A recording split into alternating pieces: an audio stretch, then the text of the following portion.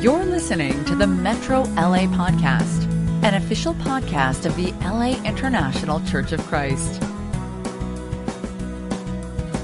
Good morning, buenos dias, and happy Father's Day. I want to welcome you, everybody, to the Metrovision studios of the International Church of Christ in Los Angeles. It's great to have you with us. Greetings to all our family across LA, across the Bay Area, across wherever you are. It's great to have you with us, and we want to extend to you the most warmest and loving happy Father's Day. Thank you for being dads. Thank you for being with us this morning. Thank you for tuning in. There's nothing like fathers. We want to wish you a happy Father's Day. Now we know not everybody's happy about that.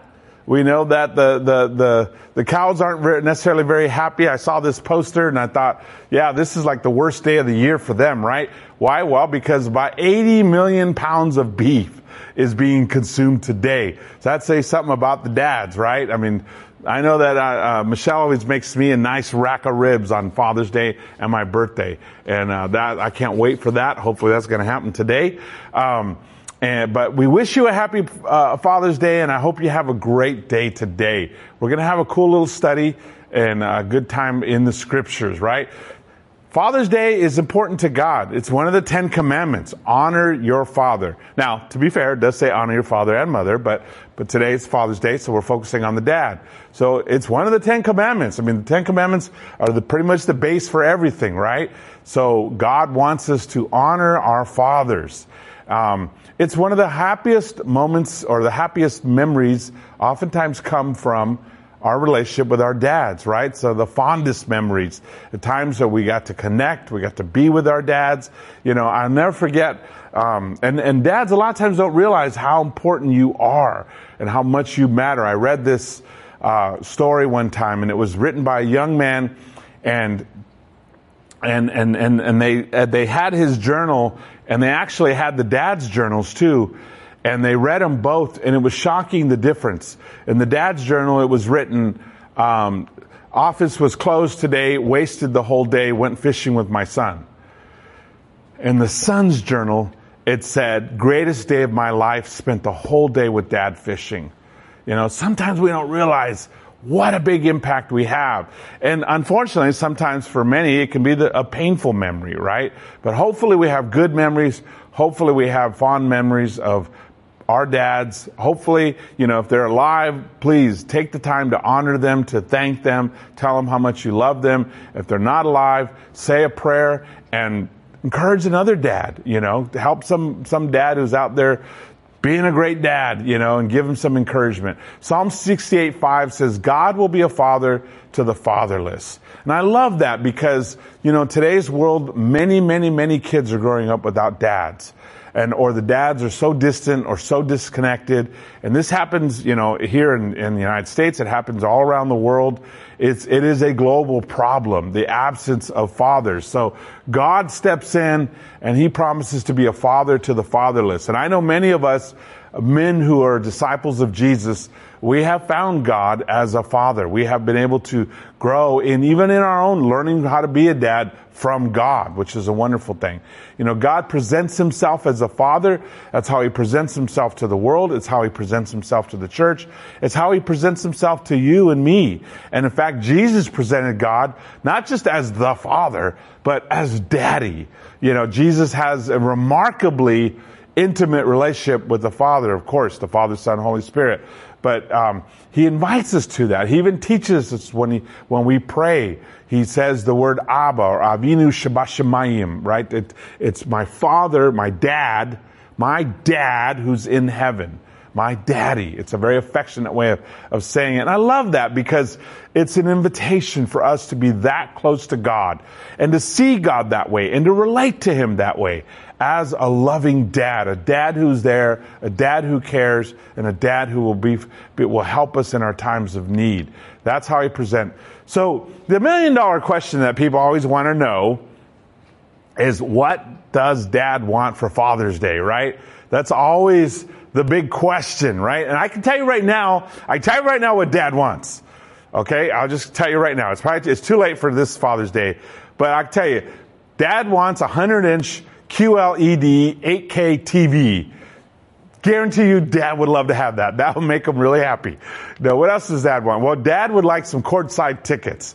He'd like to be able to sit right on the side, right there next to all the movie stars and be right there in the game and have some superstar fall on him, and just be able to meet them and greet them and whatever. I mean, Dad would be very happy with that. What else would Dad like? Well, Dad would like a Caribbean vacation, Okay, it could be Hawaii, it could be Tahiti, it could be the Caribbean, but Dad would like to be on a relaxed chair at the beach, no offense, but no kids, and just relaxing, chilling, and having a good time. That's what Dad would like. Okay, well, that's a little expensive and probably not something most of us could actually afford any of those. Not the TV, not the courtside tickets, not the Caribbean adventure. But we want you to know, dads, that we love you, we appreciate you, we want you to feel appreciated, we want you to feel loved, we want you to feel respected, and we want you to feel honored for all that you do, for all that you make happen, and for being the dad that you are. And we're grateful for that. So, what about God? If God is a father,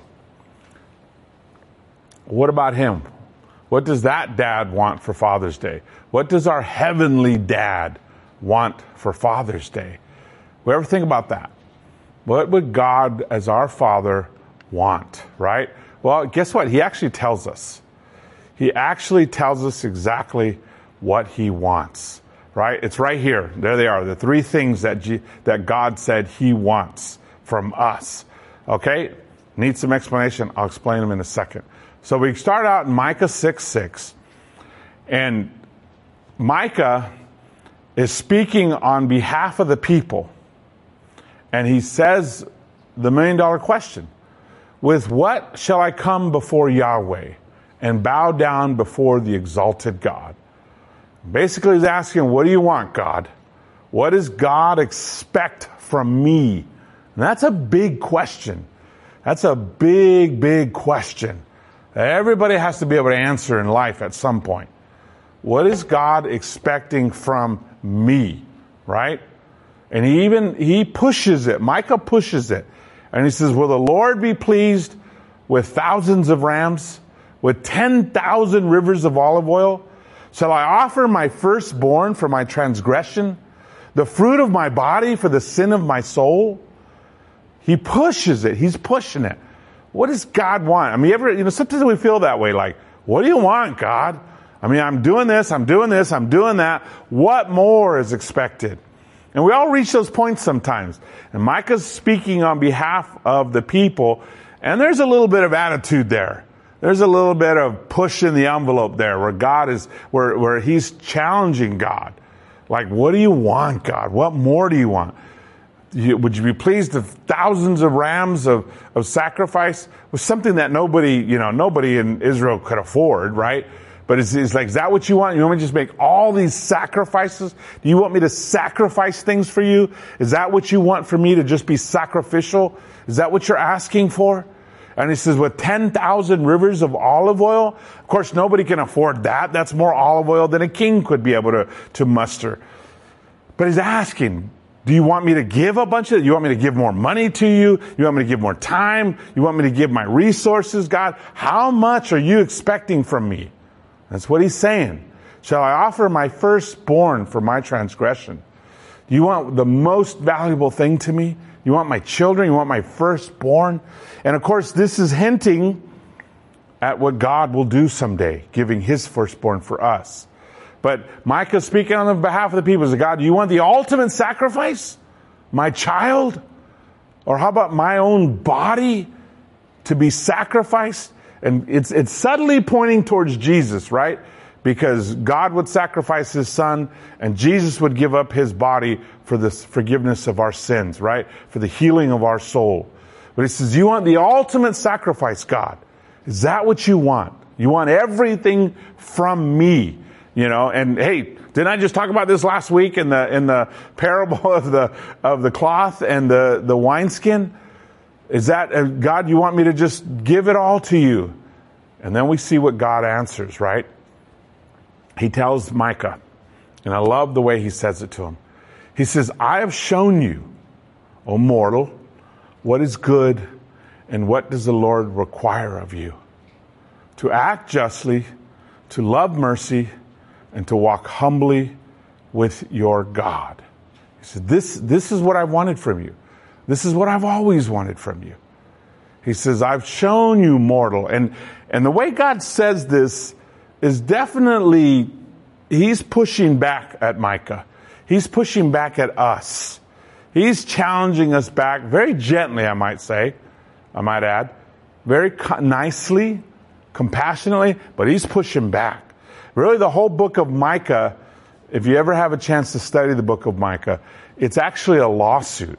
It's where God is literally suing his people. It's organized like a lawsuit. It's presented as a lawsuit where God puts mankind on trial for not, and the lawsuit is for breach of contract.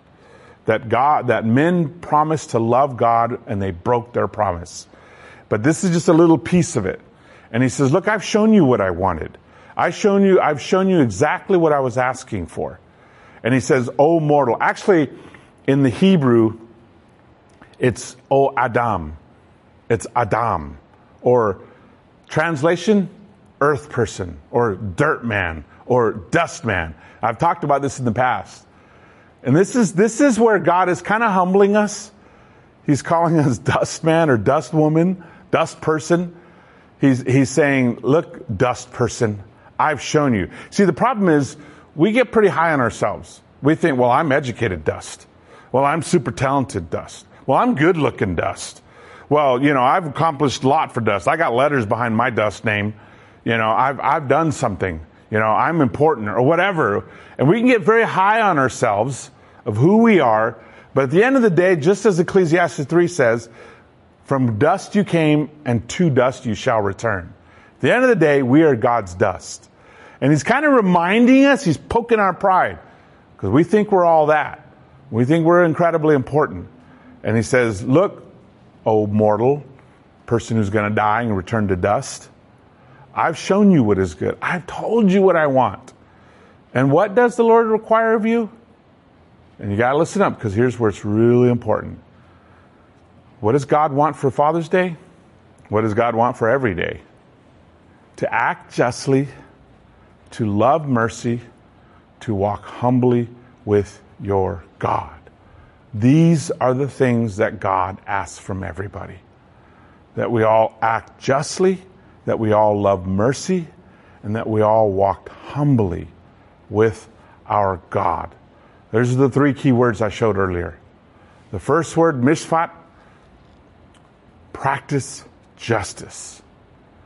That we do what's right. The second word, chesed, that we love completely. The third word, tzana, that we are humble before the Lord. That we are humble, period, really. That we walk humbly with God. You say, well, when am I with God? You're always with God. We're always with God. God is always here. It doesn't mean being at church being humble. It means being humble, period, because God is always near. Mishpat, just translated to the word justice. What does that mean? It means to be fair. Be fair. Be fair about things. Don't treat some people better than others. Don't like some people more than others. Don't give to some but be stingy with others. Don't be generous and kind with some and be stingy and greedy or mean with others. Sometimes it's amazing how we can be very kind to our neighbors, very kind to people at work, and yet be rude and mean and oppressive at home. No, we should love everybody and be fair with everybody. Be kind with everyone. And we don't always feel that way. He didn't say only be kind if you feel good. No, he says practice mishpat, justice. Be kind to everybody. It doesn't matter whether they're rich or poor, what color they are, what ethnicity they are, what language, what country they're from, what their sexual preference are, or what their religious background is. It doesn't matter. What matters is that they were all made in God's image. That we are all children of God in a general sense. We all were made in His image. And therefore we should be respectful and kind to everyone. the same. Of course, we're going to have our children that we love and we're devoted to more than others, but we will treat everybody with kindness. We'll be honest. We won't lie to make one person look bad and lie to make another person look good. We will speak the truth. We'll live in the truth. We'll be honest about anybody and everybody. We won't make things look bad about a certain group or say things that make a certain political group look evil. No, we'll just be honest. We'll live by the truth. We won't spin things. We won't weigh things in a certain way so that makes some people look worse than others. We will be gracious. That's what justice is. Justice is treating people with the kindness that we've been treated with. God does not treat us according to our sins. He's very kind and he's very gracious, and we should be the same with others. That is justice. That is justice, even when they deserve to be punished, because we deserve to be punished. We have been forgiven much, we should forgive much. We have been loved through thick and thin, we should love through thick and thin. Being generous. God has been incredibly generous with us. Man, if you live in the United States, you one of the wealthiest people in the world. We live in the land of generosity, and we should be generous with others. God has given us all so much, and even the poorest of us. We have so much that God has given us. In fact, as Paul would say, what do you have that was not given to you by God? Be courageous. Stand up for others. Stand up for those who are oppressed, those who are being hurt, those who are being mistreated, those who are being treated with injustice. And there are many scriptures that call us to that. But that's what he wants. Act justly. Be somebody who practices and lives justice. That is what God wants. That is what God is looking for. Chesed. The second one. What is Hesed? Hesed is God's love. It's the kind of love that God is. It's the kind of love that God extends. It's the kind of love that God presents to us all. Sometimes Hesed is translated as loyalty. Sometimes it's translated as being loving. It is, in essence, love, but it's kind of love. It's a devoted love. It's a love that is totally committed. It's a love that actually creates a debt between us. That if I give to you, then we're supposed to give back. Or if somebody gives to me, I'm supposed to give back to them. It is the debt of love that Paul talks about. When Jesus died on a cross for everyone, for you and for me, suddenly we are in the debt of love because he has loved us to the point of death, right? So what is Hesed? It's a call to be loyal. Loyal to our friends, loyal to our family, loyal to our church, loyal to our neighbors, loyal to one another. Why? Because we're Americans or because we're of a certain ethnicity or of a certain race? No, because we are children of God, because we're his people, because we're all made in his likeness. Be loving, be devoted, be indebted. It's a good debt to have. Paul said, no, owe no man anything except the debt of love. I owe a lot of debt of love. I've been, first of all, totally loved by God. I've been loved by Jesus. I've been loved by the Holy Spirit. I've been loved by many friends. I've been loved by my wife. I've been loved by my kids. I owe that back. And I recognize that. And that's good. And that's a great debt to be in. That's a great pact to be in. Indebted in love. Be compassionate. Love has a way of making us compassionate. We could see we see some guy being a jerk or some woman being jerkish and being mean and treating people bad, and we get mad and we judge them, we condemn them, and it's easy to react that way. But what if that's our kid? We can still get mad, but we're like, come on, do better than that. Come on, you're better than that. Hopefully we don't write them off, we don't judge them, we don't condemn them. We might get in there and have a tough talk. We might get in there and challenge them. We might call them to repentance. But it all comes from love. We don't just judge them and throw them out. People do that. Even people in the church do that. There are kids that grow up in fear of that judgment. That is not Hesed. Hesed, what God wants from all of us, and today we're talking about fathers, is People who will love through thick and thin. They may have the tough talk, may have the challenge, but they never stop loving. Love is never in question. Love is never in doubt. Never. That's what we all need. It's what we all need. Who gets us through tough times? The people who love us. What do we most fear? Being abandoned, being thrown out, being rejected. I don't care how tough you are. I don't care if you're a macho, vato, loco, gangbanger. Everybody fears being rejected and unloved. Everybody. I don't care if you're a super sharp person who makes the big bucks and drives a beautiful car and has all this stuff. You have the same fear as the gangbanger kid in the streets. Being unloved. It is the power of God, and God is love. And it's when we love, we are most like God. What does He want? God wants us to love each other. How different our world would be if we just love each other. And it's a call to become like God, right? And lastly, sana, to be humble, to walk humbly with our God. This word it's actually not the word humble. It's the word that describes a certain kind of humility. It's how somebody should act in the presence of the king. That's what that word's used for. This is how you should be in the presence of the king. And I shared this before, but when I was working with Hope Worldwide, I got to meet a lot of very powerful, wealthy, and even royalty. I met the king and queen of Cambodia. And before I met with them, they sat down and went through, I got the protocol speech. Basically, here's what you can do. Here's how you need to act. You don't turn your back. You don't touch her or him. You let them initiate. You keep a certain distance. You don't get too close. You definitely don't walk up and hug them, right? And there's certain ways I had to be. That's sana. That's that humility, respectful of who they are. That's the way we're supposed to be around God. And when is God around? All the time. Always aware that God is present. Now, I've been around people who thought they were kings and queens and acted like it. But I was around a real king and queen. And I had to know how to act and how to be humble and how to treat them with respect and dignity that they deserved.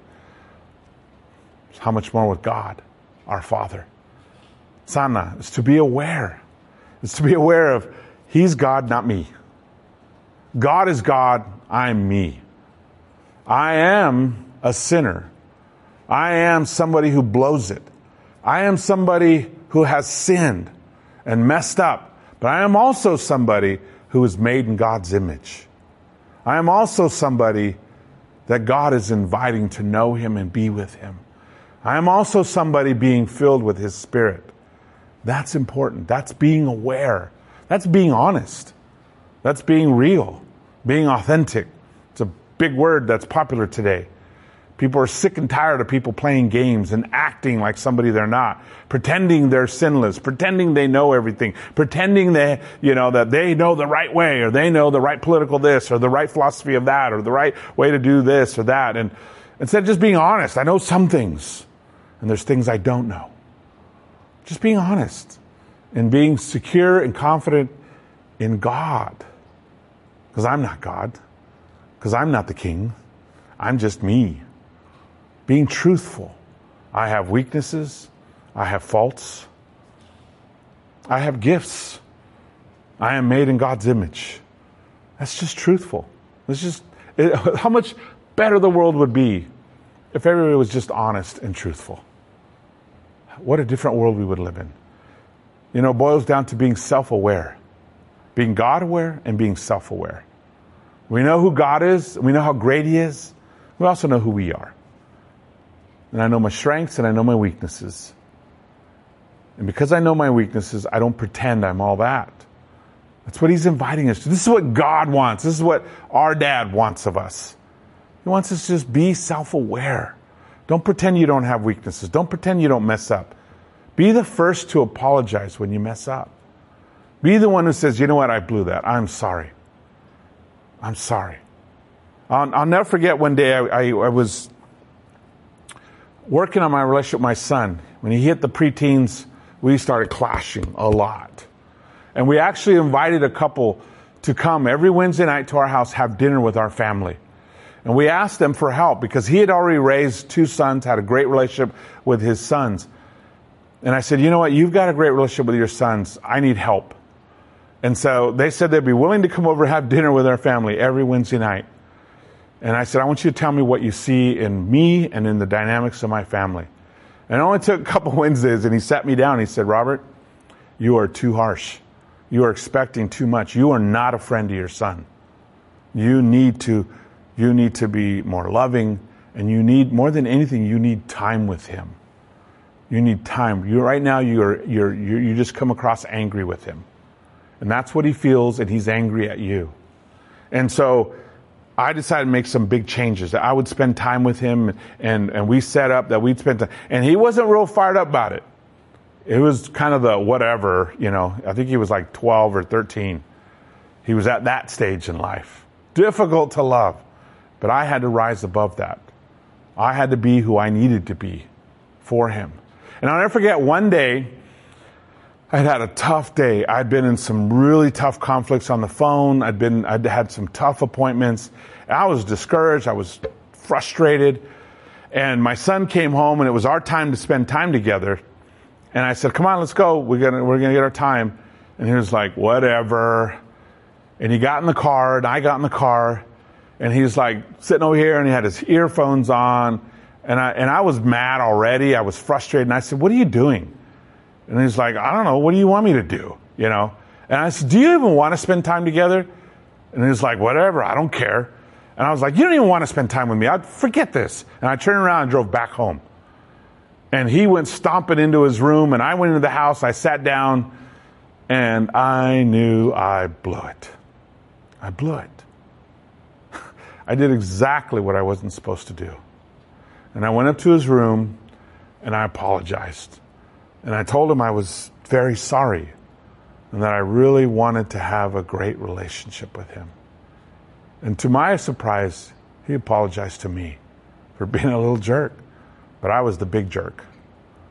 And we apologized to each other, and we went out and we had a great time. But you know what? I had to do that.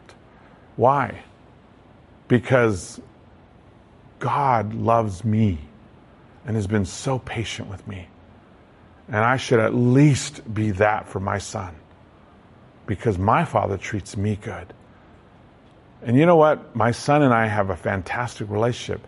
But that wasn't the only time I had to apologize. And he's not the only kid I had to apologize to. I remember when Sam Lang was teaching me about being a husband, he said, you need to be the one who apologizes the most and the one who apologizes first. Because you're the leader. And your mistakes affect everybody in the house. And that was a huge lesson for me. And the incredible thing is my kids have all learned to apologize. At least to me and at least to Michelle. Why? Because they know we'll apologize to them. And we create that atmosphere. That's tzana. That's the humility of know that God is there and he's watching us. And that has been a recipe for a great family. That has been one of those secrets of the kingdom. The funny thing about all these is that God really, these things that God teaches us really actually help us. They're really there to help each of us. It's not even for him. It's not that God is insecure and he needs us to love him and be devoted to him. It's not that God doesn't know who he is and we need to, praise him so that he'll know who he is. It's for us. It's for our heart to be devoted to him so that we can be healed, we can be helped, we can be transformed into what we were created to be. That we love him and each other so that love can do its work to strengthen us, to empower us, to bond us together, to make our lives so much better, to be humble so that God can teach us, so he can change us and make us into what we want to be, what we were created to be, like him. When Jesus pulled the coin out of the fish's mouth, he held it up And the people didn't want to pay taxes to Caesar. And he said, whose image, whose icon, the very word that is used in Genesis, that we were made in the image or the icon, reading the Septuagint. The very word, we are the icon of God, the image of God. He made us in his image. Jesus held up the coin and said, whose image is this? And the people said, Caesar's. And he said, you give to Caesar what belongs to Caesar, and to God what belongs to God. We are the icon of God. So we are to give ourselves to God. God bless you. Thank you, fathers, for being fathers. I want to close out with this little story. I read this, and it really hit me. It was written on the walls of a concentration camp. And it said, "O Lord, remember not only the men and women of goodwill." This was a concentration camp for children. And somebody wrote this on the wall. "Lord, remember not only the men and women of goodwill, but also those of ill will. But do not remember all of the suffering they have inflicted upon us. Instead, remember the fruits we have borne because of this suffering, our fellowship, our loyalty to one another, our humility, our courage, and our generosity, the greatness of heart that was grown from this trouble. When our persecution comes to be judged by you, when our persecutors come to be judged by you, let all of these fruits that we have borne be their forgiveness." What an amazing heart. I don't know how old the person was that wrote this, but wow. This was their prayer. A prayer of chesed, a prayer of misfat, and a prayer of sana. What does God want for Father's Day? He wants us to have humility, to love each other, and to act justly. God bless you. Buen camino. You've just listened to the Metro LA podcast. For more information about our ministry, please visit metrolaregion.com